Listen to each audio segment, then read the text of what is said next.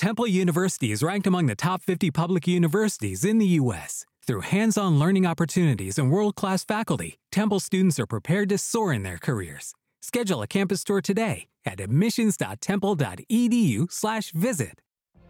What if you could have a career where the opportunities are as vast as our nation, where it's not about mission statements, but a shared mission?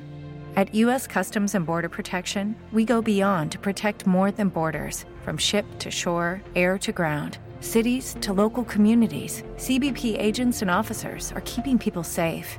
Join U.S. Customs and Border Protection and go beyond for something far greater than yourself. Learn more at cbp.gov/careers. Welcome to the Mordcast. Before I get started, I'd like to talk to you about Blanchard Family Wines, located between 18th and 19th in Blake and Wazee in beautiful lower downtown Denver, Colorado, just a couple blocks away from Coors Field, right in the middle of the dairy block. They're always online at bfwdenver.com. If you like reds, you like whites, you got blends, you got Rieslings, anything that you really like, and your local wine bar is there at Blanchard Family Wines. They also have, if you go to bfwdenver.com, you can pick yourself up one of those bottles. You can get that 2017 Cabernet that I've been telling you about. You can get that Blake Street blend. But basically any of the wines that they make in California from grapes from Sonoma County, you can get right there. If you go into Blanchard Family Wines, you can also get any of the Colorado wines that are local and made for you there. Go to bfwdenver.com, book yourself a virtual wine tasting, or you could even book yourself a reservation there. Anything you want, they have it at your fingertips. Once again, they're located between 18th and 19th and Blake and Wazee in beautiful lower downtown Denver, Colorado, just a couple blocks away from Coors Field, right in the middle of the dairy block. They're always online at bfwdenver.com. You can find them on Facebook and Instagram at Blanchard Family Wines. When you go in or you talk to them, tell them Jeff Morton from CSG Podcast sent you there. What is up, everybody? Thank you all for joining me on the latest Mortcast, part of the CSG Network. I'm, of course, your host, Jeff Morton. Okay, got a special guest here. We're in playoff preview mode. Haven't had him on for a bit, so it's always nice to have him back for, I'll call him Mr. Stat Guy, because his stat on Nikola Jokic got used like wildfire in the game against what was it, Memphis. So it is your friend, my friend, everybody's friend. You know him, you love him, Ryan Blackburn from Denver Stiffs. Hello, Brian. Hi, Jeff. What an intro, right? And right, honestly, that was such a weird day and really such a weird time. And there are people crediting me for that for everything. And I've had several people reach out to me in DMs and say, that stat may have won Nikola Jokic the MVP, which is a really cool thing. That's a really cool thing to think about. Yeah, I mean, you've apparently the people of Philadelphia don't think that stat is legitimate, but they do not agree with me. They think that's not something that you usually should be defaulting to at this stage. The old points, rebounds, and assists. But look, it is what it is, man. And the fact that Denver won 48 games and the Sixers won 51, and they had James Harden and Denver didn't have Jamal Murray or Michael Porter, that's a pretty big deal. That is a pretty big deal in this whole discussion. So I know we're going to get into that and should be a lot of fun, but I just thought, look, this is a cool thing that I could share with the people, and it blew up. Well, that's a good segue into what we're going to talk about. Look, any listeners of CSG and the Mortcast know, I hate the MVP award in general. I think first team All-NBA and Finals MVP are much more legitimate awards because they are not based on season-long narratives. It is a popularity contest and it's a narrative contest. I hate it, and I like it just about as much as Nikola Jokic does. I'll say that. And I think where I'm at here is this: removing myself and my own biases from this thing. Yeah, I can make a very legitimate case for all of the three top candidates for MVP. I could make a very legitimate case for all of them. I happen to live in Denver, so it's going to make me inclined to think that Nikola Jokic is the MVP. If you live in Philly, you're going to think Embiid is. If you live in Milwaukee, you're going to think Giannis deserves his third MVP in 4 years. There's just a whole bunch of different factors to this. And from your perspective, Ryan, what is the thing other than that stat that came about at the end of the year? What is the thing that makes Nikola Jokic stand above both Giannis and Embiid? It's tough, right? Like you have three historic seasons, three guys that are playing at the best levels that they've ever played at before. And I have no doubt that, like you said, you could argue that Joel Embiid is the MVP. You could argue that Giannis Antetokounmpo is the MVP. I'm arguing for Nikola Jokic's MVP, not just because he's my favorite player on the team that I cover, but because I genuinely believe that he had the most impactful season, which is how I personally define the criteria for MVP to be. It's never about the narratives with me. And I think if you strongly push the narratives of this, it would be Joel Embiid. It would be the scoring title leader, the big athletic dominant rim protector. That he's got the narrative win, especially behind the Philly market, which I think everybody really wanted to give him the MVP this year. I don't think that anybody wanted to give Nikola Jokic the MVP. Right. I also think that there's a general push that, as Giannis Antetokounmpo reminded people at the end of the regular season against Joel Embiid, against Kevin Durant, he is probably the best player in the NBA, just the most versatile and impactful player in all areas of what you need to win a title. He had the big moment last year at the end of the NBA Finals where he had 50 points, went like 17 of 19 from the free throw line, and defeated a lot of demons along the way, I think. And so you can absolutely argue that Giannis is the best player, therefore we should give him the MVP. However, neither of those two guys had the best season. And the MVP in my eyes is the player who had the most impactful year, the most impactful season. And that is what Nikola Jokic embodies at this point, as Denver dealing with the strife that they have, the lack of talent that they've had at several positions. Jokic has risen above it all and provided such exorbitant value that he's helped guide the Nuggets into the playoffs to be in the same spot that Giannis and Embiid are. Like, it's not like those guys are major top 2, top 1 seeds in their conference and just running away with the wins. All of these teams are very close. And the fact that Jokic was able to do it in the circumstance that he was given is very, very important and very, very impressive. So I would give him the MVP for that reason. And I think a lot of people are coming around to that. And I know you argued just really quickly. You argued quickly that the MVP is a narrative thing. It's not necessarily great. I think that this year it's less narrative than we've ever seen before, in all honesty, because a narrative win would not have given this award to Nikola Jokic. It would have given it to somebody else. Well, I think my main complaint is that it's like a high school popularity contest, and I loaded those when I was in high school. But at the same time, I mean, I get why people are behind it. I get why people love the award. To me, MVPs in the NBA regular season are the least to me, because it's because the NBA legitimately is 2 seasons. And I wish they had a playoffs MVP rather than a finals MVP, because I think that would fully encompass what you accomplish during that time, because there's some great players who barely miss out on the finals and all that stuff. But I think that from my perspective, I've seen far too many of these awards. Like some of the weirdest ones. I was like, I don't know how Shaquille O'Neal only won one. Considering he was the most dominant player in the league from like 99 to 2002, but he won 3 consecutive finals MVPs, and which is tremendous. 3 consecutive finals MVP to me is like solidifies what made Shaq so dominant on great teams. So I think I'm getting to the point now with Jokic where I'm like, forget the regular season MVPs. We're going to need I forget. I read an article about this, and I don't know who said it, but Jokic is now getting to the point where it's no longer regular season. He's going to have to get to playoffs, progress farther than the second round, like they did in the bubble, they get to the finals, and they're going to have to start winning, because I think once you win that second one, which is where we're assuming he's at, once you win that second one, it becomes all about validating those MVPs, right? I mean, like Steve Nash won back-to-back MVPs in the mid 2000s and never won a title. I'm with you there. And I think a lot of Nuggets fans will agree with you too, for what it's worth. I think a lot of Nuggets fans want to see this team as healthy as they possibly can get.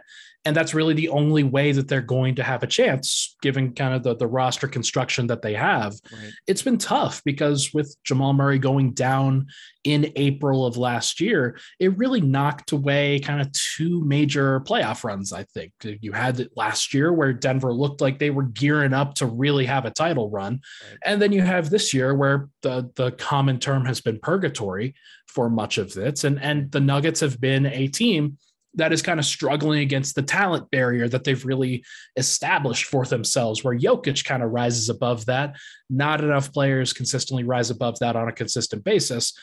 But I'm with you, man. Like I definitely agree that, look, a two-time MVP winner would solidify Jokic's kind of greatness in that, hey, he has to be a top 50 player of all time. There's no doubt. Like Steve Nash is a top 50 player of all time, but there are other players that have also won multiple MVPs that had that playoff success, that had that final success, that really vaulted them into another tier entirely. So that's what I'm hoping for Jokic. It reminds me of Giannis back in the bubble, where they lost to the Miami Heat and got swept, and it was pretty ugly, and everybody crapped on Giannis, rightly so, at that point. And then he turned around and won a title next season. And that was a really big deal and a really big jump and shift in the momentum of what Giannis's career trajectory was going to look like. And now, if he wins another title, or like places second in MVP voting and then wins a title in finals MVP, and you're talking about GOAT status with him. Right. Let me ask you this, because you've been more than willing to wade into the murky depths of the MVP debate online, and I do mean murky. It is murky. Just let me ask you something. I aside from Philly fan whininess about this, and I'm willing to take a shot at Philly at Sixers and people in Philadelphia over this, because they're in their feelings over this right now, which is starting to get a little ridiculous. But removing all that, what made you want to wade into this? Because quite frankly, maybe it's because I'm old, but I have no desire to engage with this sort of thing. It would take years off my life, and I already don't have much life left in me. So I don't know if I could really want to do that. What made you, because you've been in the depths of this, what made you want to go there? I think it's because not enough people are there. Yeah. I think it's one of the reasons is because nationally, there are very few people that are on the Jokic bandwagon. Like Zach Lowe, I think you can describe as on the Jokic bandwagon. Bill Simmons, I think you could describe as on the Jokic bandwagon. Those guys, they know how great he is. They understand and appreciate his greatness and are more than willing to be vocal about that. There just aren't that many other people like that. And there's often just a lack of general national coverage for how great this player is, when he could potentially go down as a top 20, top 30 player of all time. And nobody's talking about it along the way. And I think that some of it is a part of the media room here at in Denver, where there's just not a lot of people covering the Nuggets in general. And you have the people that are there on the daily, and I'm mostly there. But you've got Harrison over at DNVR. You've got Mike Singer covering for the Denver Post. You've got now Darren McKee, DMAC over at 104.3 The Fan, which has been really cool to see. Yeah. But you just don't have a lot of coverage of one of the best players in the world. And I think that it's important for somebody to proclaim how good this guy is. And it has to come from an honest place. It has to come from as much objective information as possible, which is why I use the stats that I do. Right. I'm not trying to manipulate things to show how great Jokic is. Jokic does it by himself, but somebody has to be willing to kind of take the bullets a little bit when it comes to the national brushback that you usually get with somebody like him. I just happen to think that Jokic, as good as he is, he's going to help me clear that. because he's that talented and that good. So as he continues to rise, more people and more people are going to climb on that bandwagon. And hopefully it's not just me. Hopefully it's not just a small select group that are defending his honor online. Well, it's fascinating, absolutely fascinating in a sense that you can get this weird and very invested debate. And I don't know if I've ever seen people as invested in making sure that one guy doesn't get the award as a perspective from Sixers fans than it is getting their own guy the award, and which has been a weird dichotomy that I've seen evolve, particularly the last 2 years, where it's more, and it's strange. It's more about Jokic not winning it. I fully believe that if Giannis Antetokounmpo won it this year, Sixers fans would be more happy than they would with Jokic winning it, which is absolutely fascinating to me. It's less about Joel Embiid winning it than it is make sure Jokic guy does not get it.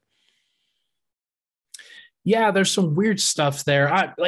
There's some race stuff there that I think is a little bit off. There's some it goes both ways, right? Like I've heard a lot of Philly fans have posited that the reason why Jokic is so celebrated nationally is because he's white. And I don't want to get into that. I don't want to get into the weeds of that because that's unfortunate. And I just want to celebrate how good the dude is. But it's the arguments have gotten weirder and weirder and more estranged in general, just because I don't think there are that many tangible arguments out there. I think that when you're comparing Jokic and Embiid, it's a stylistic comparison of two players that are drastically different, that play the same position. And Philly fans want their guy and the things that he does well to matter more. It's not about the passing. It's not about the rebounding. It's not about the steals from the defensive side of the ball, which is what Jokic does.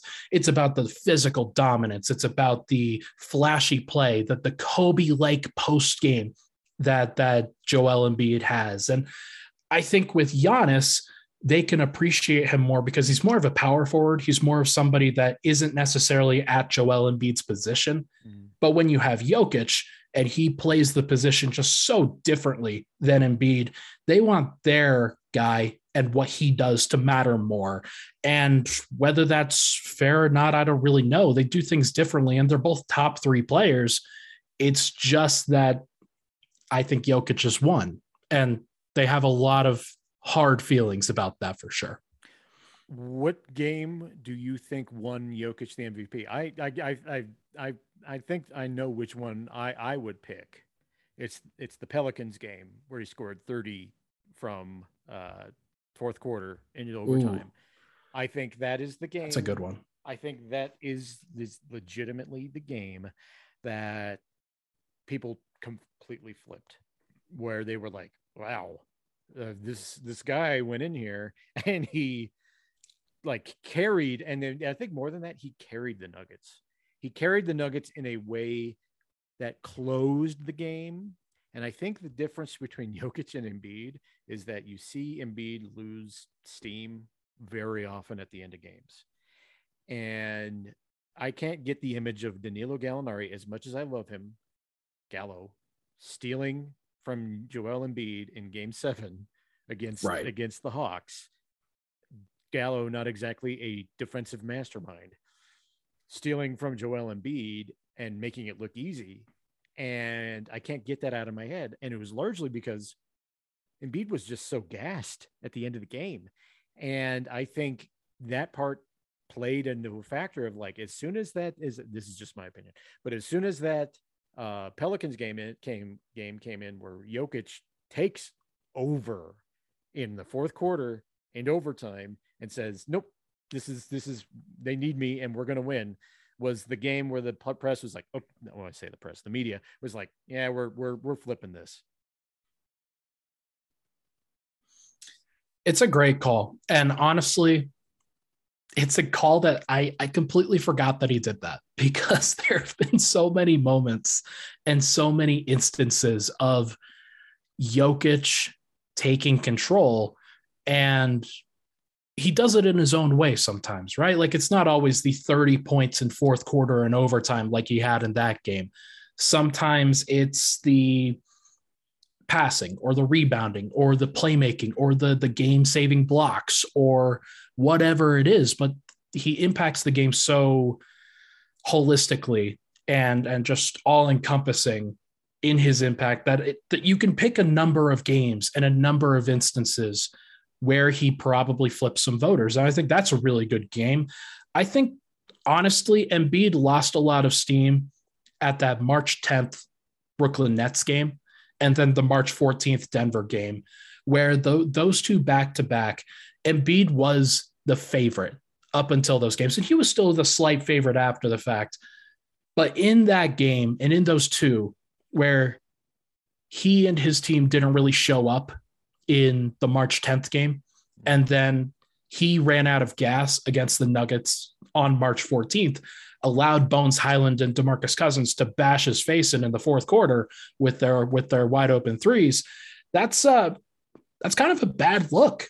And it wasn't even Jokic that was the one that really defeated him in that game. It was the Nuggets bench, which a lot of Sixers fans have twisted to say, oh, but Embiid won the Jokic minutes, but you lost the game. And you lost it in part because Embiid wasn't good enough in those instances. Right. And that is a big, big deal. So I think a lot of it was Jokic was doing it for the entire season and having these like signature game.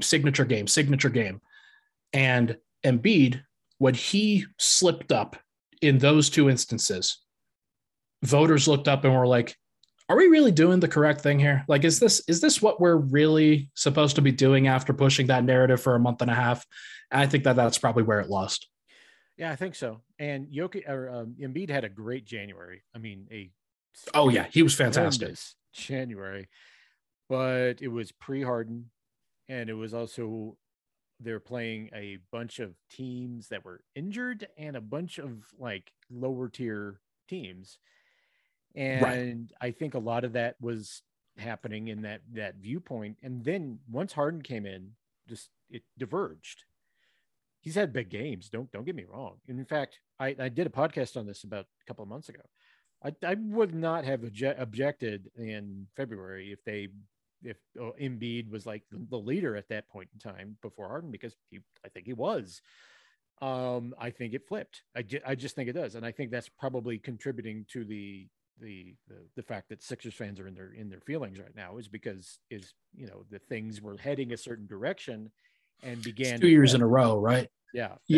It's just painful for them that in 1 year it was the injury that really flipped it. And I think had he stayed healthy for all of last season and like the post bubble season, then I think he probably would have won it because so many people wanted to give it to him over Jokic. Right. And there was a certain reluctance about it that, okay, I guess we'll give Jokic the availability MVP. That was kind of the narrative that was played out for that one. But this year, Jokic's case was unflappable from a statistical standpoint and from an impact standpoint. And the fact that Embiid had so many of these, not meltdowns, but like, and the Sixers specifically had so many of these dead points against high profile competition. And then you could name another Giannis game that he had late March. Right. That was a really big deal between those two. It was just enough, I think, to really flip it in the minds of voters. And then Jokic never relinquished it. He was like, you start to look at his case, you get the 2,000, 1,500 stat. And at that point, it's kind of done. Well, before we move on to their next segment, I think you can make a much more solid case for Giannis. I think Giannis, to me, is right neck and neck with Jokic as the best player in the league. Giannis does things differently from Jokic. They are completely different players. They just much like Jokic and Embiid are completely different players. And that's where I'm like, okay, there's people right now who are making arguments for Luka Doncic being better than Nikola Jokic, which is one of those amusing things to me, considering how Luka Doncic started the year. But I'm like, at this point, I'm wondering if there's a sleeper in this, quote unquote, that we're not accounting for. Maybe it's Giannis like getting enough voters to where they're like, this guy legitimately is the best player in the NBA. I think it's definitely possible. And it was always kind of framed as a Jokic versus Embiid argument, right? And up until at least a couple of weeks ago, you had a lot of people saying, well, hey, Giannis, why is he a distant third? There's no reason why he should be a distant third in the odds, in the race, in whatever. And we've started to see ballots come in where Giannis and Embiid have basically split the second place votes. And I think a lot of that is, hey, Giannis was probably the second most impactful player this year. And he's going to get that. He's going to get that credit for sure. And I'm a big Giannis fan. I know what he does. I know how he impacts the game at that level. He's just about the right things, I think, which is really cool. So he just seems like a player that a lot of people are willing to credit, given that he won a title, given that he won the 2 previous MVPs. You start to realize, hey, look, if we credit this guy, there's nothing wrong with that. He's got a very strong case himself. And he's like 30, 12, and 6. Like that's insane. That's insane. Those are insane numbers on the efficiency that he had. Mm-hmm. Absolutely. Okay. Well, we are going to take a quick break. And on the other side, Ryan and I are going to give our initial thoughts about the Denver Nuggets 6-3 matchup with the Golden State Warriors in the first round. But we'll be doing that right after this.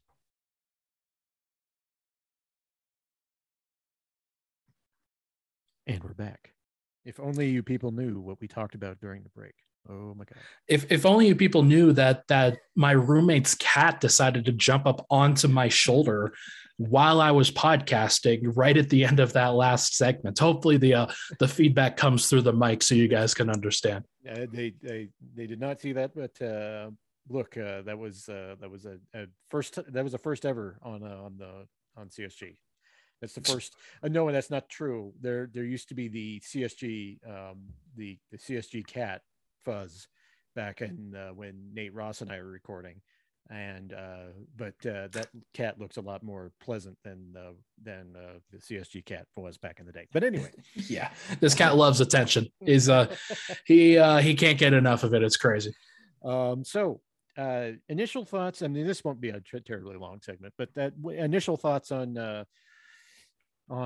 this matchup. I've listened to Locked On Nuggets, and I heard Adam Marez sounding like he was deep in despair over the potential of this matchup. What are your thoughts? I think having gone through the data, and I podcasted about this on Pickaxe and Roll. I wrote some stuff about it on my rotation preview and things like that on Denver Stiffs, that it does seem like the Warriors, if fully healthy, are in a different class of team than the Nuggets are. Given that Denver's not going to have Murray or Porter in all likelihood, that it just seems like Denver's going to be at this major talent disadvantage. And Golden State's big advantage is that they have these elite perimeter shooters, this elite perimeter attack that is going to overwhelm what the Nuggets can do and what they can guard defensively, which admittedly is not a lot.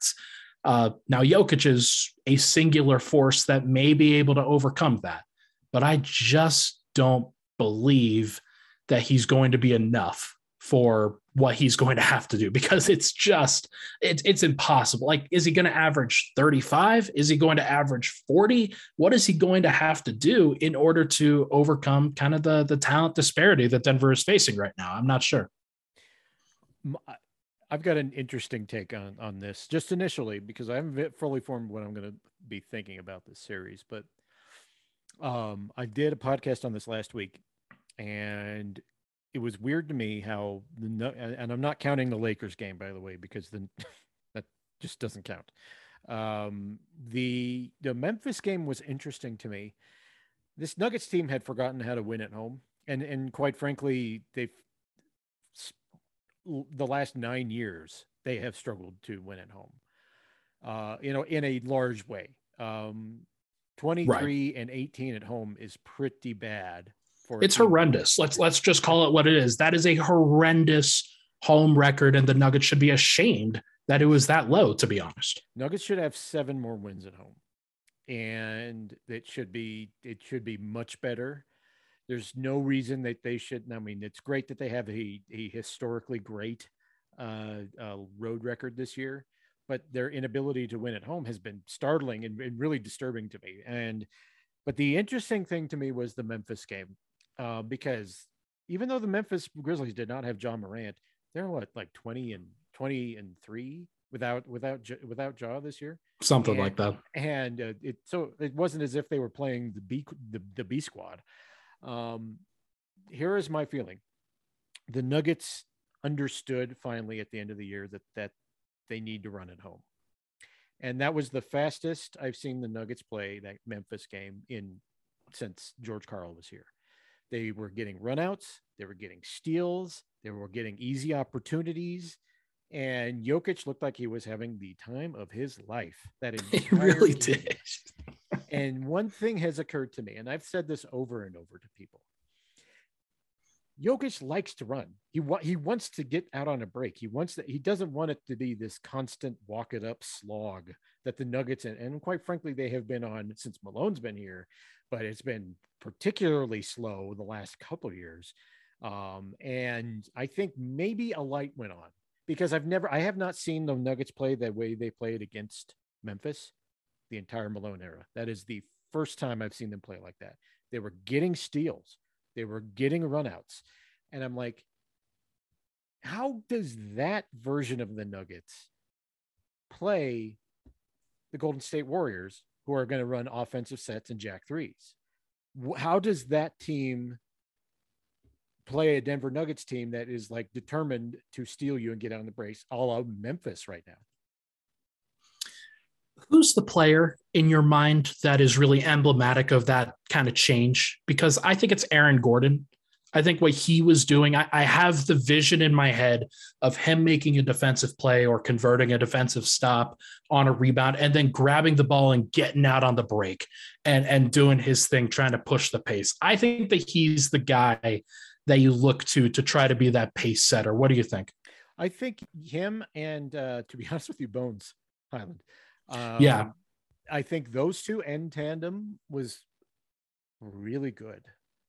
And what they were doing, and it was interesting, there was a possession in the third quarter when the Nuggets were really pulling away, where it was a tap out on a steal, which I never see. I have not seen this in 9 years. The Nuggets had a tap out with a leak out.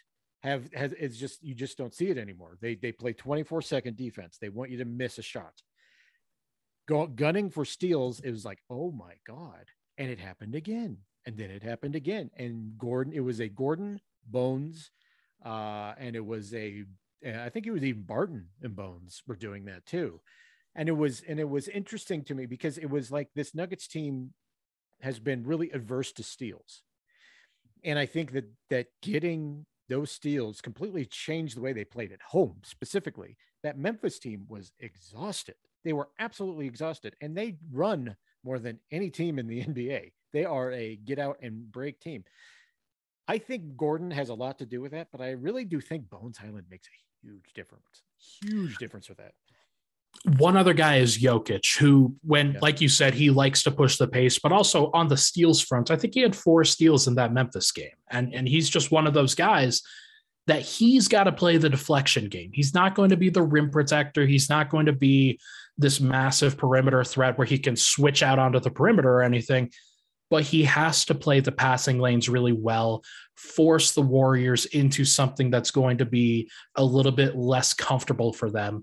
And I'm not sure how it's going to work. I'm not sure whether he's going to be able to do that and what that's going to look like. But if he averages like 2.5 steals a game, then maybe Denver can swing a series. Maybe they can put themselves into a position where you get those 15 to 20 fast break points a game. You find yourself a way to earn the easy stuff, because the Warriors are a really good defense. Right. And though they don't necessarily have that elite post defender, they're really good at defending the post. Yeah, they are. And I was looking at these possessions where Jokic specifically was turning the ball over in the post. and it was against the Warriors. And I'm just kind of doing my video work on this series. And what they do is they don't really double. They shrink, they compress down the lane. They have 5 guys with a foot in the paint, and they make sure that you cannot pass the ball into the middle of the paint. And so Denver's going to have to figure out how to navigate that in the half court.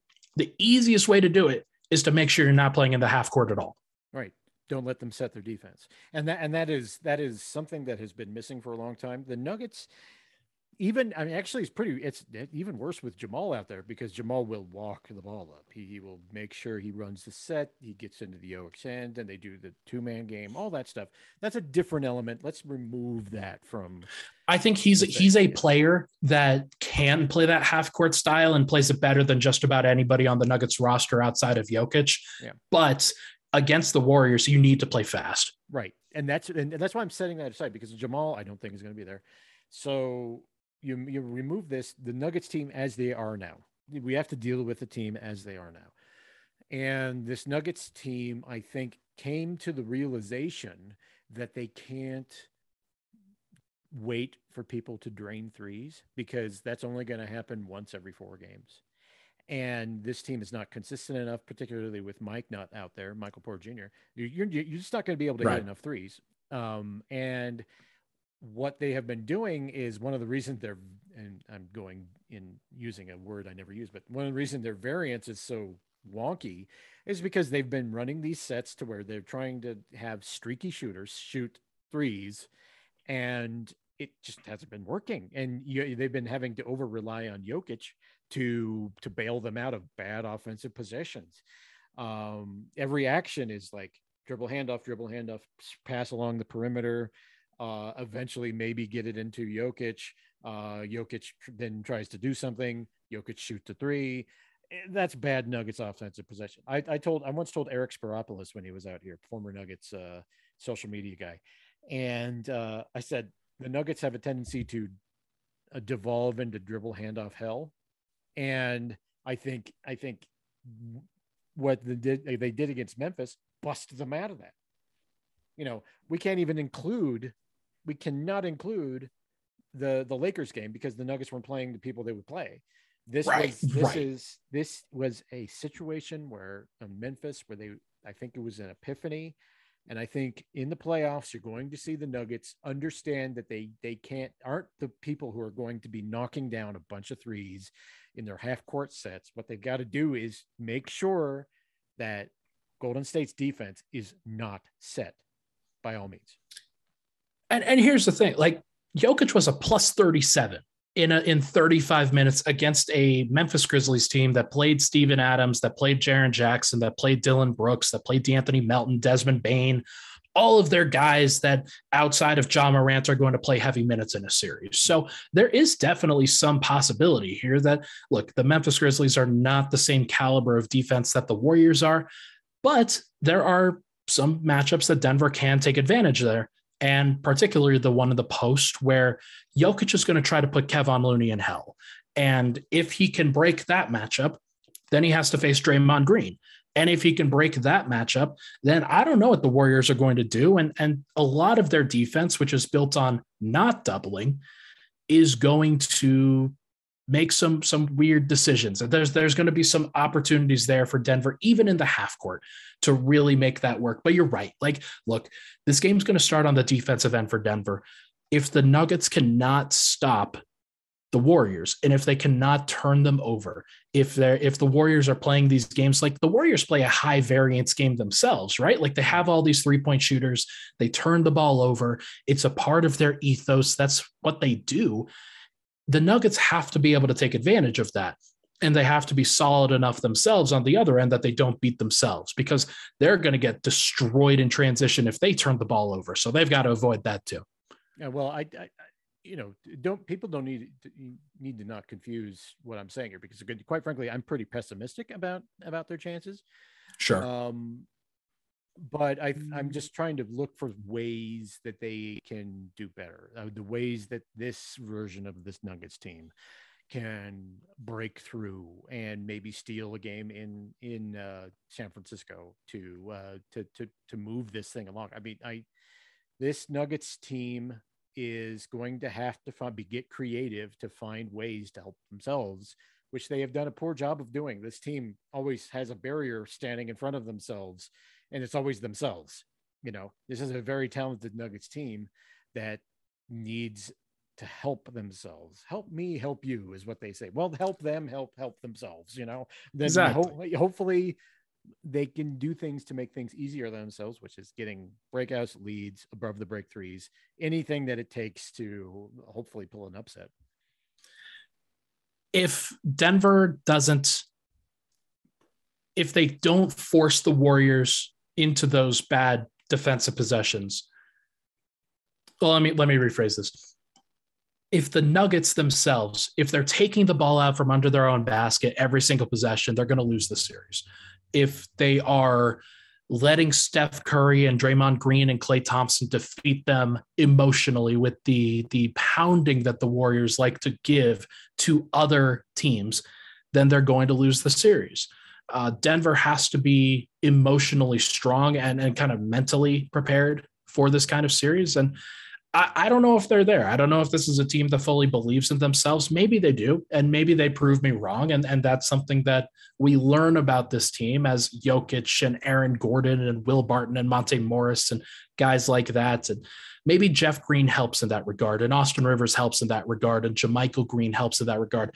But those guys are going to have to step up and make plays too. It can't just be Jokic and Gordon and Monte Morris.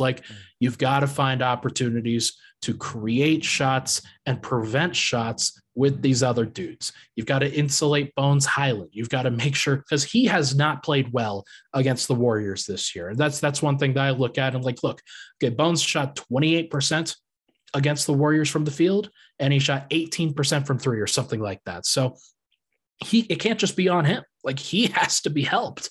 And whether it's Rivers, whether it's Will Barton or Aaron Gordon staggering with the second unit, the Nuggets are going to have to bolster the good things that they do, and Jokic and Bones Highland and those exciting things with some grit, with some tenacity, and just play like a playoff team, because we haven't seen that quite yet.